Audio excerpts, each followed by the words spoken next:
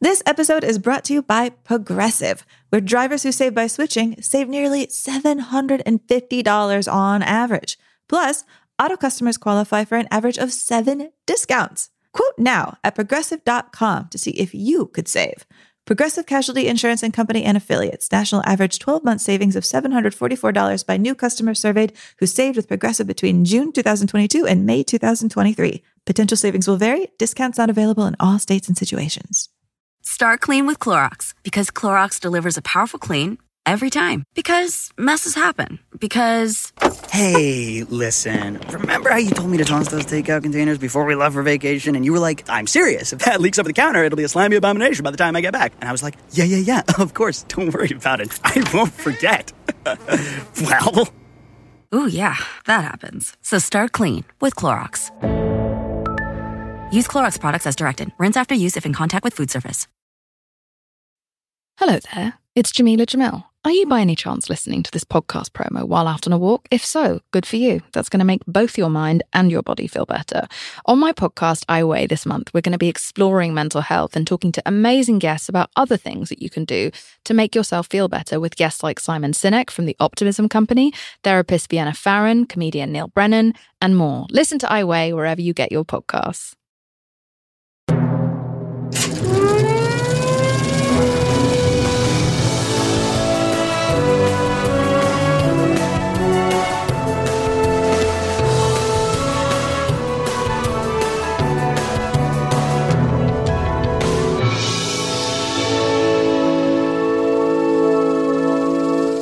Everybody, and welcome to Unspooled Bonus Reel. This is one of our mini episodes where we are interviewing a filmmaker, an actor, a talent, a brain that we really admire, to ask them what 3 films they think should be added to the next round of the American Film Institute Top 100 list. Our guest for this episode is a director I really, really adore. Her name is Lorene Scafaria. She directed the films Nick and Nora's Infinite Playlist. She did Seeking a Friend for the End of the World, and she did this year's Hustlers, a movie that I have seen several times, and it is just a whole bunch of wow. Lorene, welcome to Unspooled.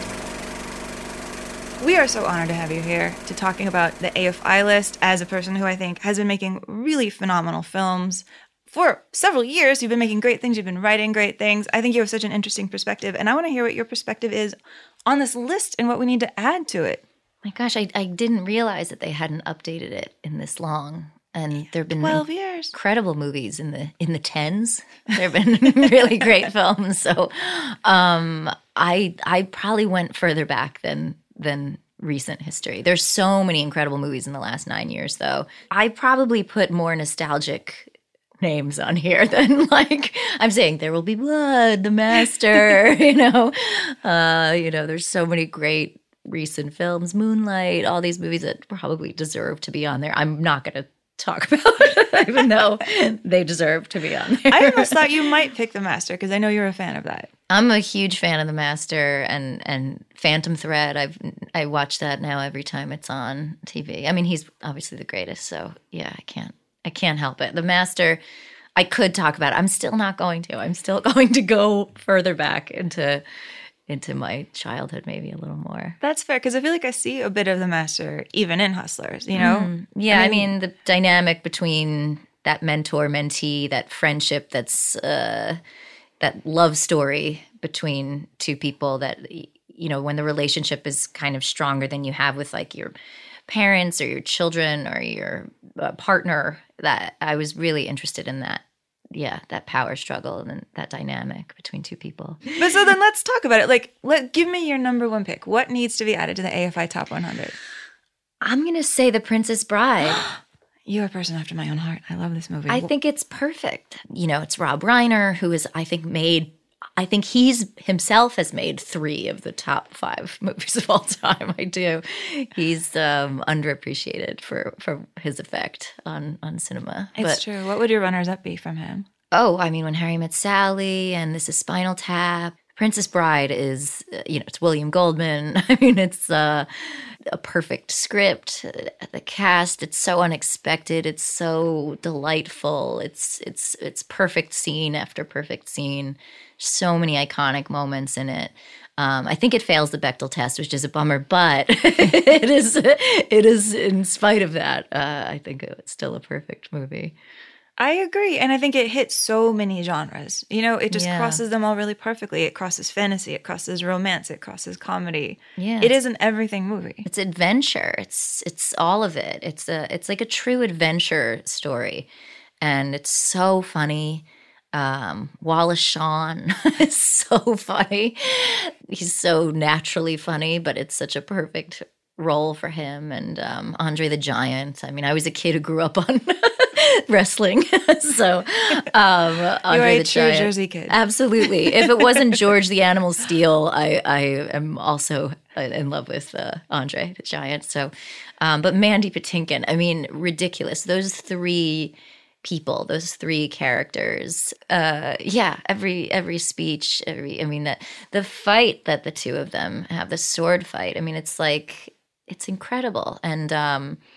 And Carrie Elwes was underappreciated in that too. Robin Wright, it's kind of our first time really seeing her. It's just extraordinary.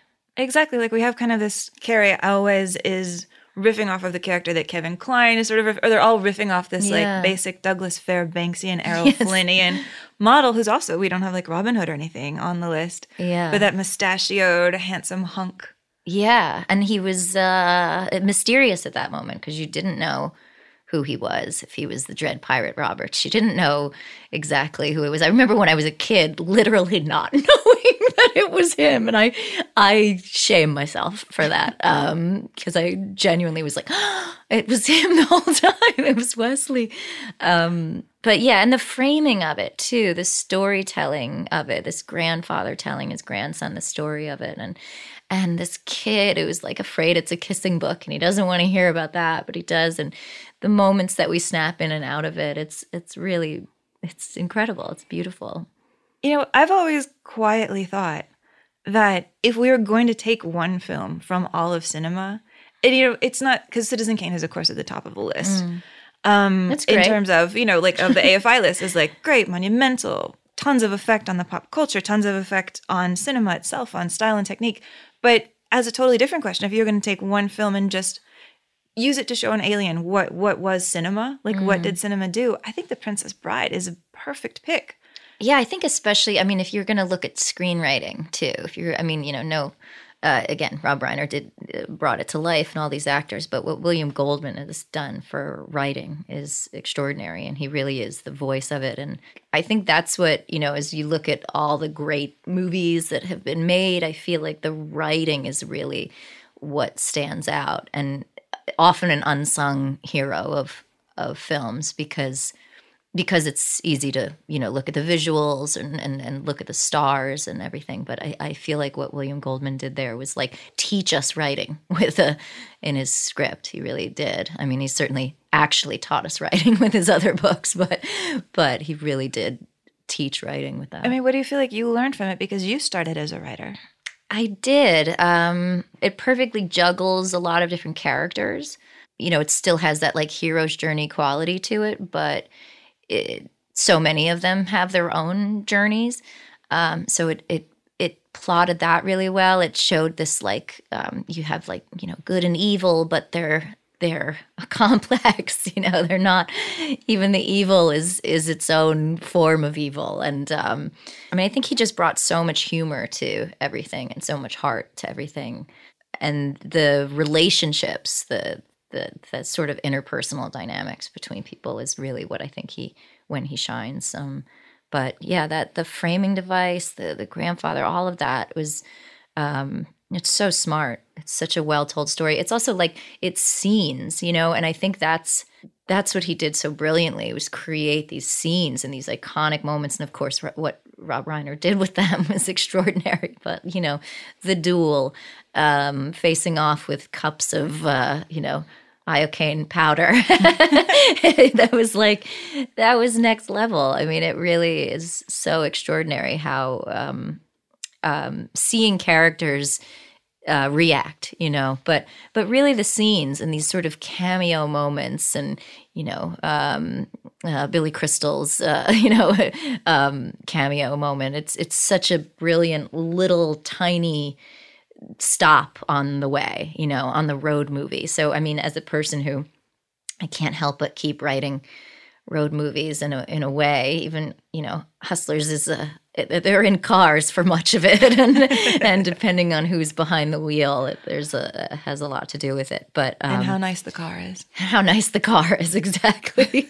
But yeah, I as someone who has written a couple of road movies and Nick and Nora's was trying to be the worst kind of road movie in Manhattan. The last place you should be doing a road movie. Seeking a Friend very directly was. The Meddler even was in a way, the mom cruising around Los Angeles. And but yeah, Princess Bride as that adventurous, they're on foot, they're in boats and everything, but in a way it's a journey and a road movie. And so them going from A to B and all the stops along the way and all the characters that they meet along the way is really fascinating. I think you're exactly right. And I think it's a really perfect example of taking something that is sort of seen as a formula, the hero's journey or the epic quest, and figuring out how to make it yours. Yeah. Because we're in such a period of like taking ideas we know and people even just like subscribing too much to a template, like Save the Cat or something. Yeah. And figuring out how to take something known and still make it personal. It's just they'll remake this. I mean, they are going to remake it. Oh God, do you think so? I think they just announced it the other day, No. This one's hard for me. I mean, I get it, but this one feels very, I don't know, singular, and it's that tone. The tone of it is what's so perfect, and it feels like if people are trying to do that for a 2019 audience, that somehow that tone is going to get skewed. I'm not sure. I don't think they could capture the purity of it. No, it's it too would have to pure. be a wink. Mm-hmm. Hey, everybody. It's Rob Lowe here. If you haven't heard, I have a podcast that's called Literally with Rob Lowe. And basically, it's conversations I've had that really make you feel like you're pulling up a chair at an intimate dinner between myself and people that I admire, like Aaron Sorkin or Tiffany Haddish, Demi Moore, Chris Pratt, Michael J. Fox. There are new episodes out every Thursday. So subscribe, please, and listen wherever you get your podcasts. All right. Well, that is a solid first pick. I mean, I hope they hear you because it shocks me that this film is not on the list. It's shocking. It is shocking. You ready for your number 2? I think so. This has to be because they haven't updated it, because The Social Network would, I think, undoubtedly be on the list. I can't imagine that doesn't crack the top 100. I mean, why? You think because of its news relevance today? It's perfect. It's a perfect movie. It's it's the movie of today. It just is. I mean, it certainly is resonating right now with what Facebook is known for at this moment. But it's so much more about the internet and its effect on us socially. And so to turn Mark Zuckerberg into a character, which he is, of course, but to create this person who, this opening breakup scene, this like 5 or 6 minute breakup scene in which this guy's just called an asshole and dumped, and that being the impetus of this sort of this kind of revenge, this creation of Face Smash. And it's so incredible. It's such incredible writing. I mean, obviously Aaron Sorkin, obviously what David Fincher did, and the score, and unbelievable score, unbelievable. The sound of it is as much the storytelling as the writing itself. And it was so fun to hear Aaron Sorkin, like classic Sorkin dialogue, delivered just through incredibly intelligent college students. I thought that was that's already a twist on all the other, Sorkin movies and shows. I feel like that automatically was refreshing, and why that opening breakup scene is so interesting. And you just see this person who, he doesn't have what it takes. He is ill-equipped for these social interactions, to sit across from his girlfriend and to talk about these parties that these clubs, and to want to be a member of these clubs, and the exclusivity of it, to sort of see that, and to turn it into something. To get the psychology of these people Yeah. the people with his same personality template are sort of conquering little pockets of the world. Yeah, we have like 12 guys in Silicon Valley to thank for everything that's happening to young girls and boys and Thank might not be the word I'd use. all of us. Yes, thank might not be. Blame, but the idea that they've determined so much of how we interact with each other. Twitter is a place where we all give our thoughts in short form bursts, and everyone can read them, and it's so strange. I mean, if there was a wall, in a town square, I don't know how many people would even choose to write on it. I really don't. But you put it in this place, and now it's there forever, and it's kind of incredible. So Facebook being this place that, for me, I remember joining because I was like, oh, I want to see what the people I went to high school with are up to. That was incredibly alluring. That was, I moved 3,000 miles away from them. I didn't go to a reunion,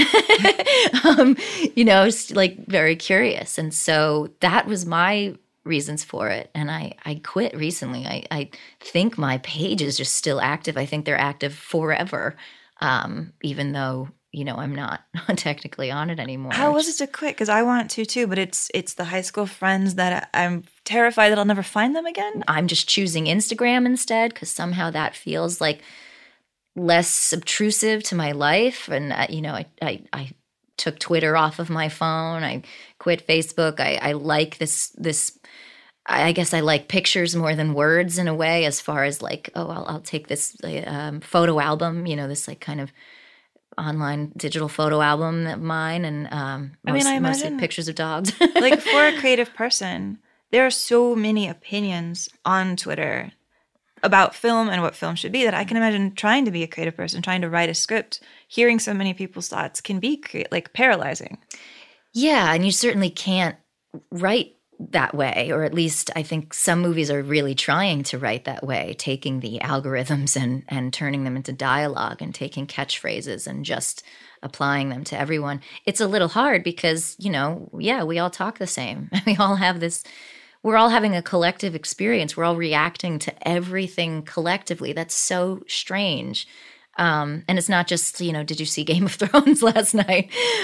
Which is already a form of pressure, and with spoilers out there. But it's beyond that. It's our own relationships with ourselves. It's our relationships with our identities. It's like the yearbook staff has taken over. And if you don't live your life out loud, if you're not an extroverted person, if you're private at all, obviously, but it's impossible. It's impossible to navigate. I'm so grateful I wasn't raised in this age. I find it impossible. I don't know how they do it. And yet, there's there's a positive effect. It feels like the experiment failed.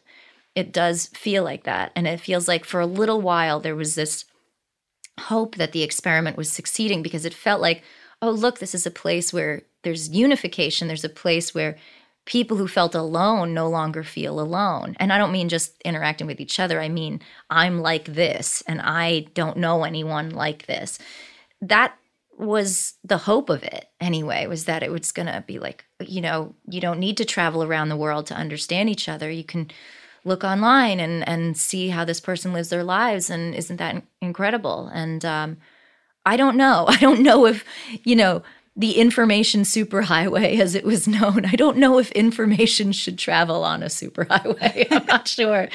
I'm not sure about that. Like The Social Network is the one film that I actually really want a sequel to, because it was a period piece when it was made in a way, just by a couple years. And in the time since it came out, the world has changed again around that film and what Mark Zuckerberg represents. I think 8th Grade was the sequel to The Social Network. I know him who made the movie, but I do think that. I think that I don't really care what those guys are up to anymore. I don't care what Zuckerberg's up to. I care more about the impact on us all. And so I think that was that was the sequel to it. But I know what you mean. I mean, it's damning. It's, it's remarkable what took place. I think it was also, I mean, to get back to the movie itself, obviously, I mean, it's kind of just peak Fincher, peak Sorkin, peak Eisenberg, peak Garfield, We got to see Rooney Mara. I felt like that was my introduction to her. It anyway. was mine too. And it's still, I think, my favorite Rooney Mara, to be honest. I mean, she's great always, but I to see that female character even, because Sorkin doesn't often give them the same. I mean, in his shows he does, obviously, but for some reason in the films, I feel like that was a very strong female character for him to write, and a perfect vessel for Sorkin also through that character. I mean, I took from this movie, I did, because I found the two depositions to be such an incredible framing device for the telling of the story. To go from that breakup scene to this long walk across campus back to his dorm. And that's where we hear that unbelievable score, just like the tension of that underneath, is like, it's so minimal, and it's such a perfect theme, and it sounds like the future, but it's timeless. There's something about it that was so incredible. But his long walk back, and which he's just stewing, and then bringing it back to the room where then we're hearing voiceover, but it's what he's writing, and then, his friends start showing up, Eduardo shows up, and they're, he's creating this thing that then goes viral. I mean, it really is an unbelievably structured script. It's really remarkable. And so that for me is there's so much to say, and then for it to end with him hitting refresh, over and over. I know, it's incredible. And then in that time since then, learning how they've programmed us to hit refresh, or programmed us to keep scrolling, like them talking about in Silicon Valley, training our brains to need constant refreshing the way that he does, the way that we see him. And I don't even think when the movie came out, I was so aware of the design of apps to make us addicted in that way. Yeah, we're just sort of like, oh, it's sad for him. He's refreshing. Look at him go. And then to really, I've been afraid, I think, to watch this movie since it came out. I haven't. You're making me really want to. Oh, yeah. I don't know. It's just a historical work at this point. Yeah, and we have all these movies, for example, about like the Vietnam War. Yeah. And a lot of that argument is like, well, we need the movie to commemorate the fact that the movie, that the experience even happened. Yeah. To which I feel like this is one of our generation's wars. Yeah, it is. I mean, it arguably is the biggest impact. I mean, I felt like, I'm old, so I'm like 41. I felt like we didn't have anything till 9/11. It did feel like there was almost nothing, and then 9/11 and the internet. And, those two moments impacted everything, I think, that we're experiencing now. And it's scary, the idea of making a 9/11 movie. It's scary. I thought, again, 8th grade was incredibly brave to try to tell the story of a 13-year-old girl trying to navigate this world right now. And but it felt like there was a giant hinge, and then a more insidious hinge, something else that happened that happened without us really knowing it. And now we're just on apps talking about the apps. Now we're just on Twitter tweeting about tweets. It's like the snake eats its tail no matter what. So it's I don't know how we come back from this. I really actually don't. I think the experiment failed, and I'm genuinely not sure how we come back from this, because I remember with everything going on in the past few years in our country, and and I should say there are some incredibly positive effects. Like I said, people realizing that they're not alone, but also the unification of certain communities and the strength in certain communities. And my gosh, I mean, at this point, I feel like it's these like police videos and things like that's the benefit of it at this point, is sort of everyone collectively getting to point their fingers at something and say, that's wrong, that's an injustice. So there's some of that happening. But even that, I don't know, it's so noisy by now. And I just remember when talking to older generations and them saying, like, we've lived through times like this. We've lived through the 60s. We know what this is. And nothing but respect to them. But They haven't lived through this. I haven't. I mean, I'm that generation that kind of straddles this time period. So like, I feel like if you were born, between like, I don't know, 78 and 83 or something like that, you were not raised with it, but it's such a part of your life. And now, and that it's a very weird age to continue to grow with this. This phone, I wasn't attached to this 4 years ago. My 71-year-old mother is on her phone all the time. My last movie was about my mom being, having her relationship with her iPhone. It literally opened with my mother getting an iPhone and calling me on it all the time.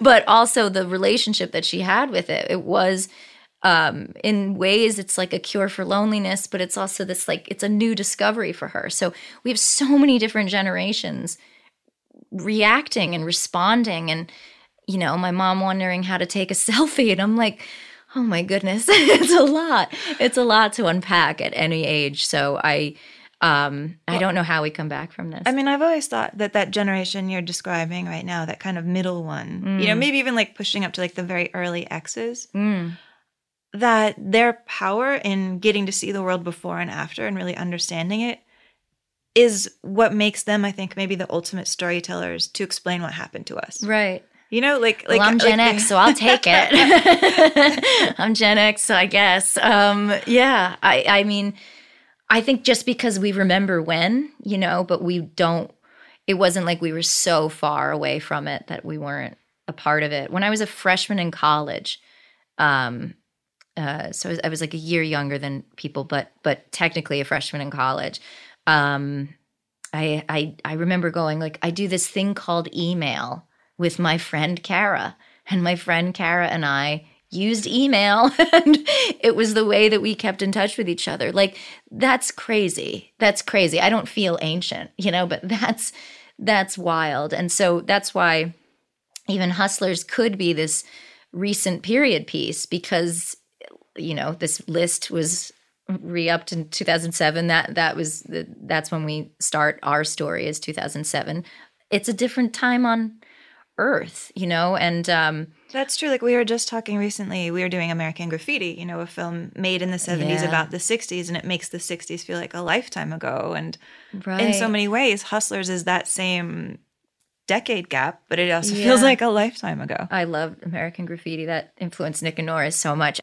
Okay, well, these are solid picks, 2 for 2. What do you got for us, number 3?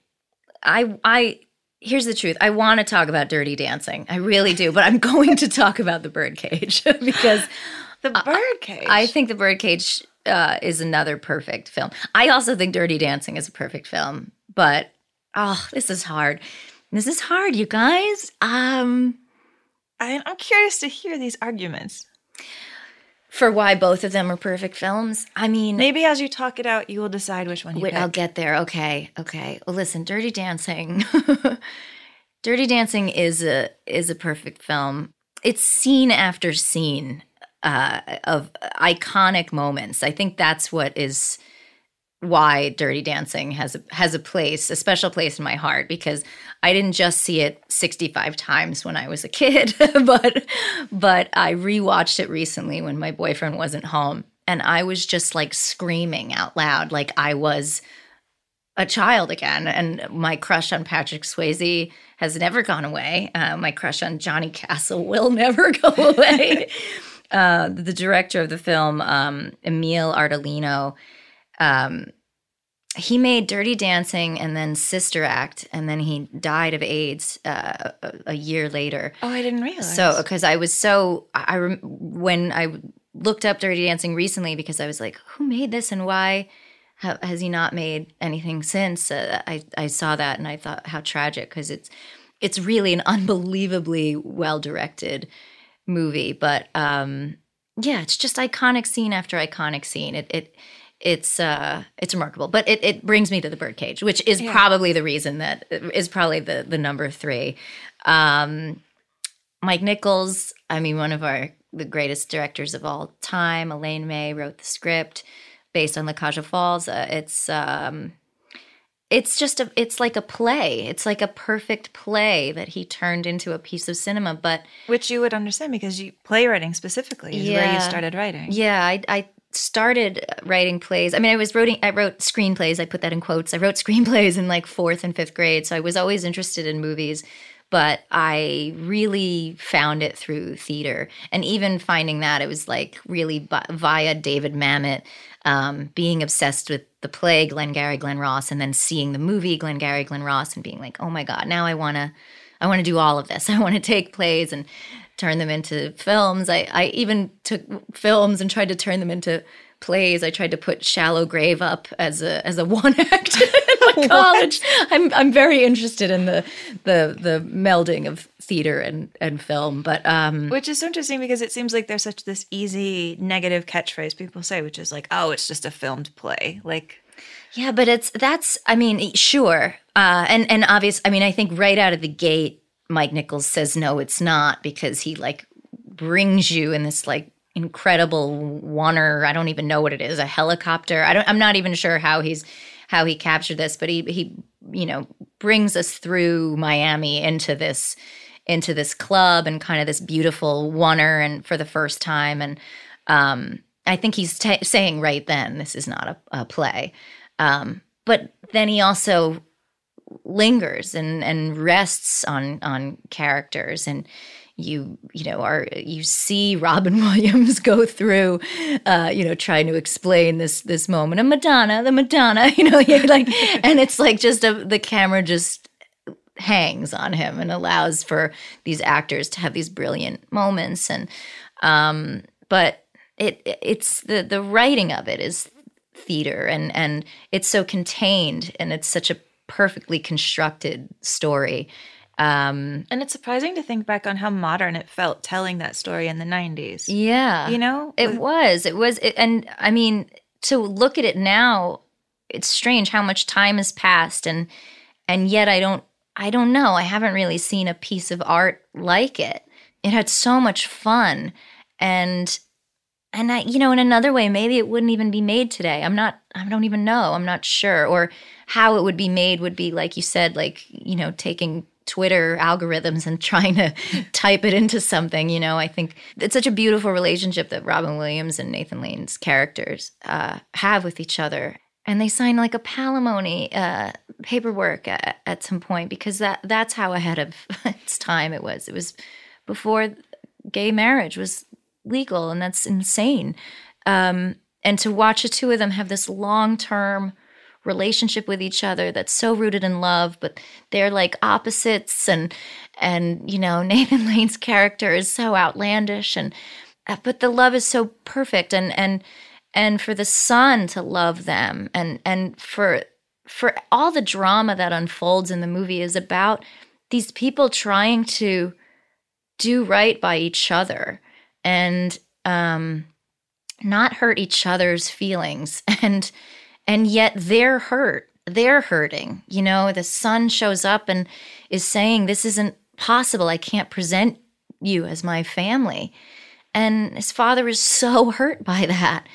And to see them all try to whip themselves into shape for this cover, for them to understand the motivations behind it while also being hurt. And every moment that you go, oh, I could hate the son for this, then he goes, forget it, I don't want to do this. And the father steps up and says, no, this is right. So it's sort of this beautiful tug of war with characters who are all trying to do right by each other while not trying to compromise themselves. And yet, the situation is larger than them, and it's politics, and it's people that are very different from them showing up, and these two families interacting with each other. It is actually a story for now, in a way. It is a beautiful story for right now. I mean, what you're making me think of right now is how often in storytelling we think of, you need conflict to make a movie, and conflict is two people yelling at each other. Yeah. And the way you frame Birdcage is it's a movie where the conflict comes from people trying to be nice to each other, which is completely different than how we usually imagine what good conflict is. That's why it's so beautiful to watch and such an incredible lesson because, when I was writing The Meddler, that was an exercise in empathy because I made my mom the main character and I made myself the side character. And I was trying to think, what is my mother like? I think people have seen the movies about overbearing moms, but they're often told from the kid's perspective.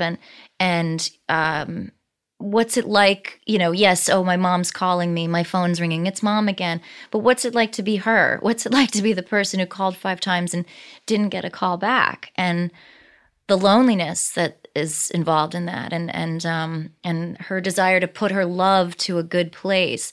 And yet here she is trying to be good, but she's failing at it. And her daughter does love her, but is grieving. And it really is just about them grieving differently. And so, I like tension and drama that comes from that place. And we make mistakes too. And there's human error and you cross certain lines and you do things you shouldn't have done. And, so that happens, of course, but I think the beauty of the conflict and the tension coming from them all just loving each other and being hurt by each other and trying to take that love and do the right thing and trying to take that pain and do the right thing. And it's so funny and sweet and heartbreaking and it's hilarious. And you're laughing at that Gene Hackman. You're laughing at him. I mean, he has a monologue about foliage that I think is one of the funniest things on planet Earth as he's putting everybody to sleep, talking about, the leaves and the red and the orange. And it's so funny. But the joke of it, of all of them, trying to be themselves and then trying not to be themselves, trying very hard to be other people because that's what's going to be acceptable. I think those are the themes that feel so ahead of its time. And obviously it's based on something very old or from the 70s. And so there's, a story in there already. But I think that's why when the movie ends, it's just over. There's nothing else you need to see besides Gene Hackman putting on that white dress and that wig and being snuck out of this club because they've gone through so much. And it's not like you're going to suddenly make these people realize everything that they've thought was different. And, it's just that the family that you've been watching all this time they're free and they're all free because now everything's on the table and they're all in it together in some way. And the love of these 2 children and these families coming together. I mean, very different families coming together. I don't know. Those themes are just they're so relevant today. And that makes me think of your Christmas scene. Yeah. Well, yeah, that's like a chosen family thing, and I think that's I think of the family that Robin Williams and Nathan Lane have formed, and it's not the family dynamic that people are used to seeing. It's not the husband and wife and the 2 kids, and I was excited to show what it's like when you maybe don't get the family that you needed or wanted, and the love that you can find with like a chosen family is just as beautiful and sometimes even more fulfilling. Well, I love these choices. You have stuck up for so many things across the board that I feel like the list is a little bit short on, Yeah. Well, I also, it's a shame that comedies can't be seen in that way. I think often people assume they've been laughing during a movie or enjoying themselves in any way, that it's not a serious work. But I don't know if AFI will change that much. Well, we are working on it one podcast at a time. Oh, good luck. Thank you. And you are working on it by making one film at a time. Oh, that's very nice. Thank you. Well, thank you so much. We really appreciate you coming out. Thanks a lot.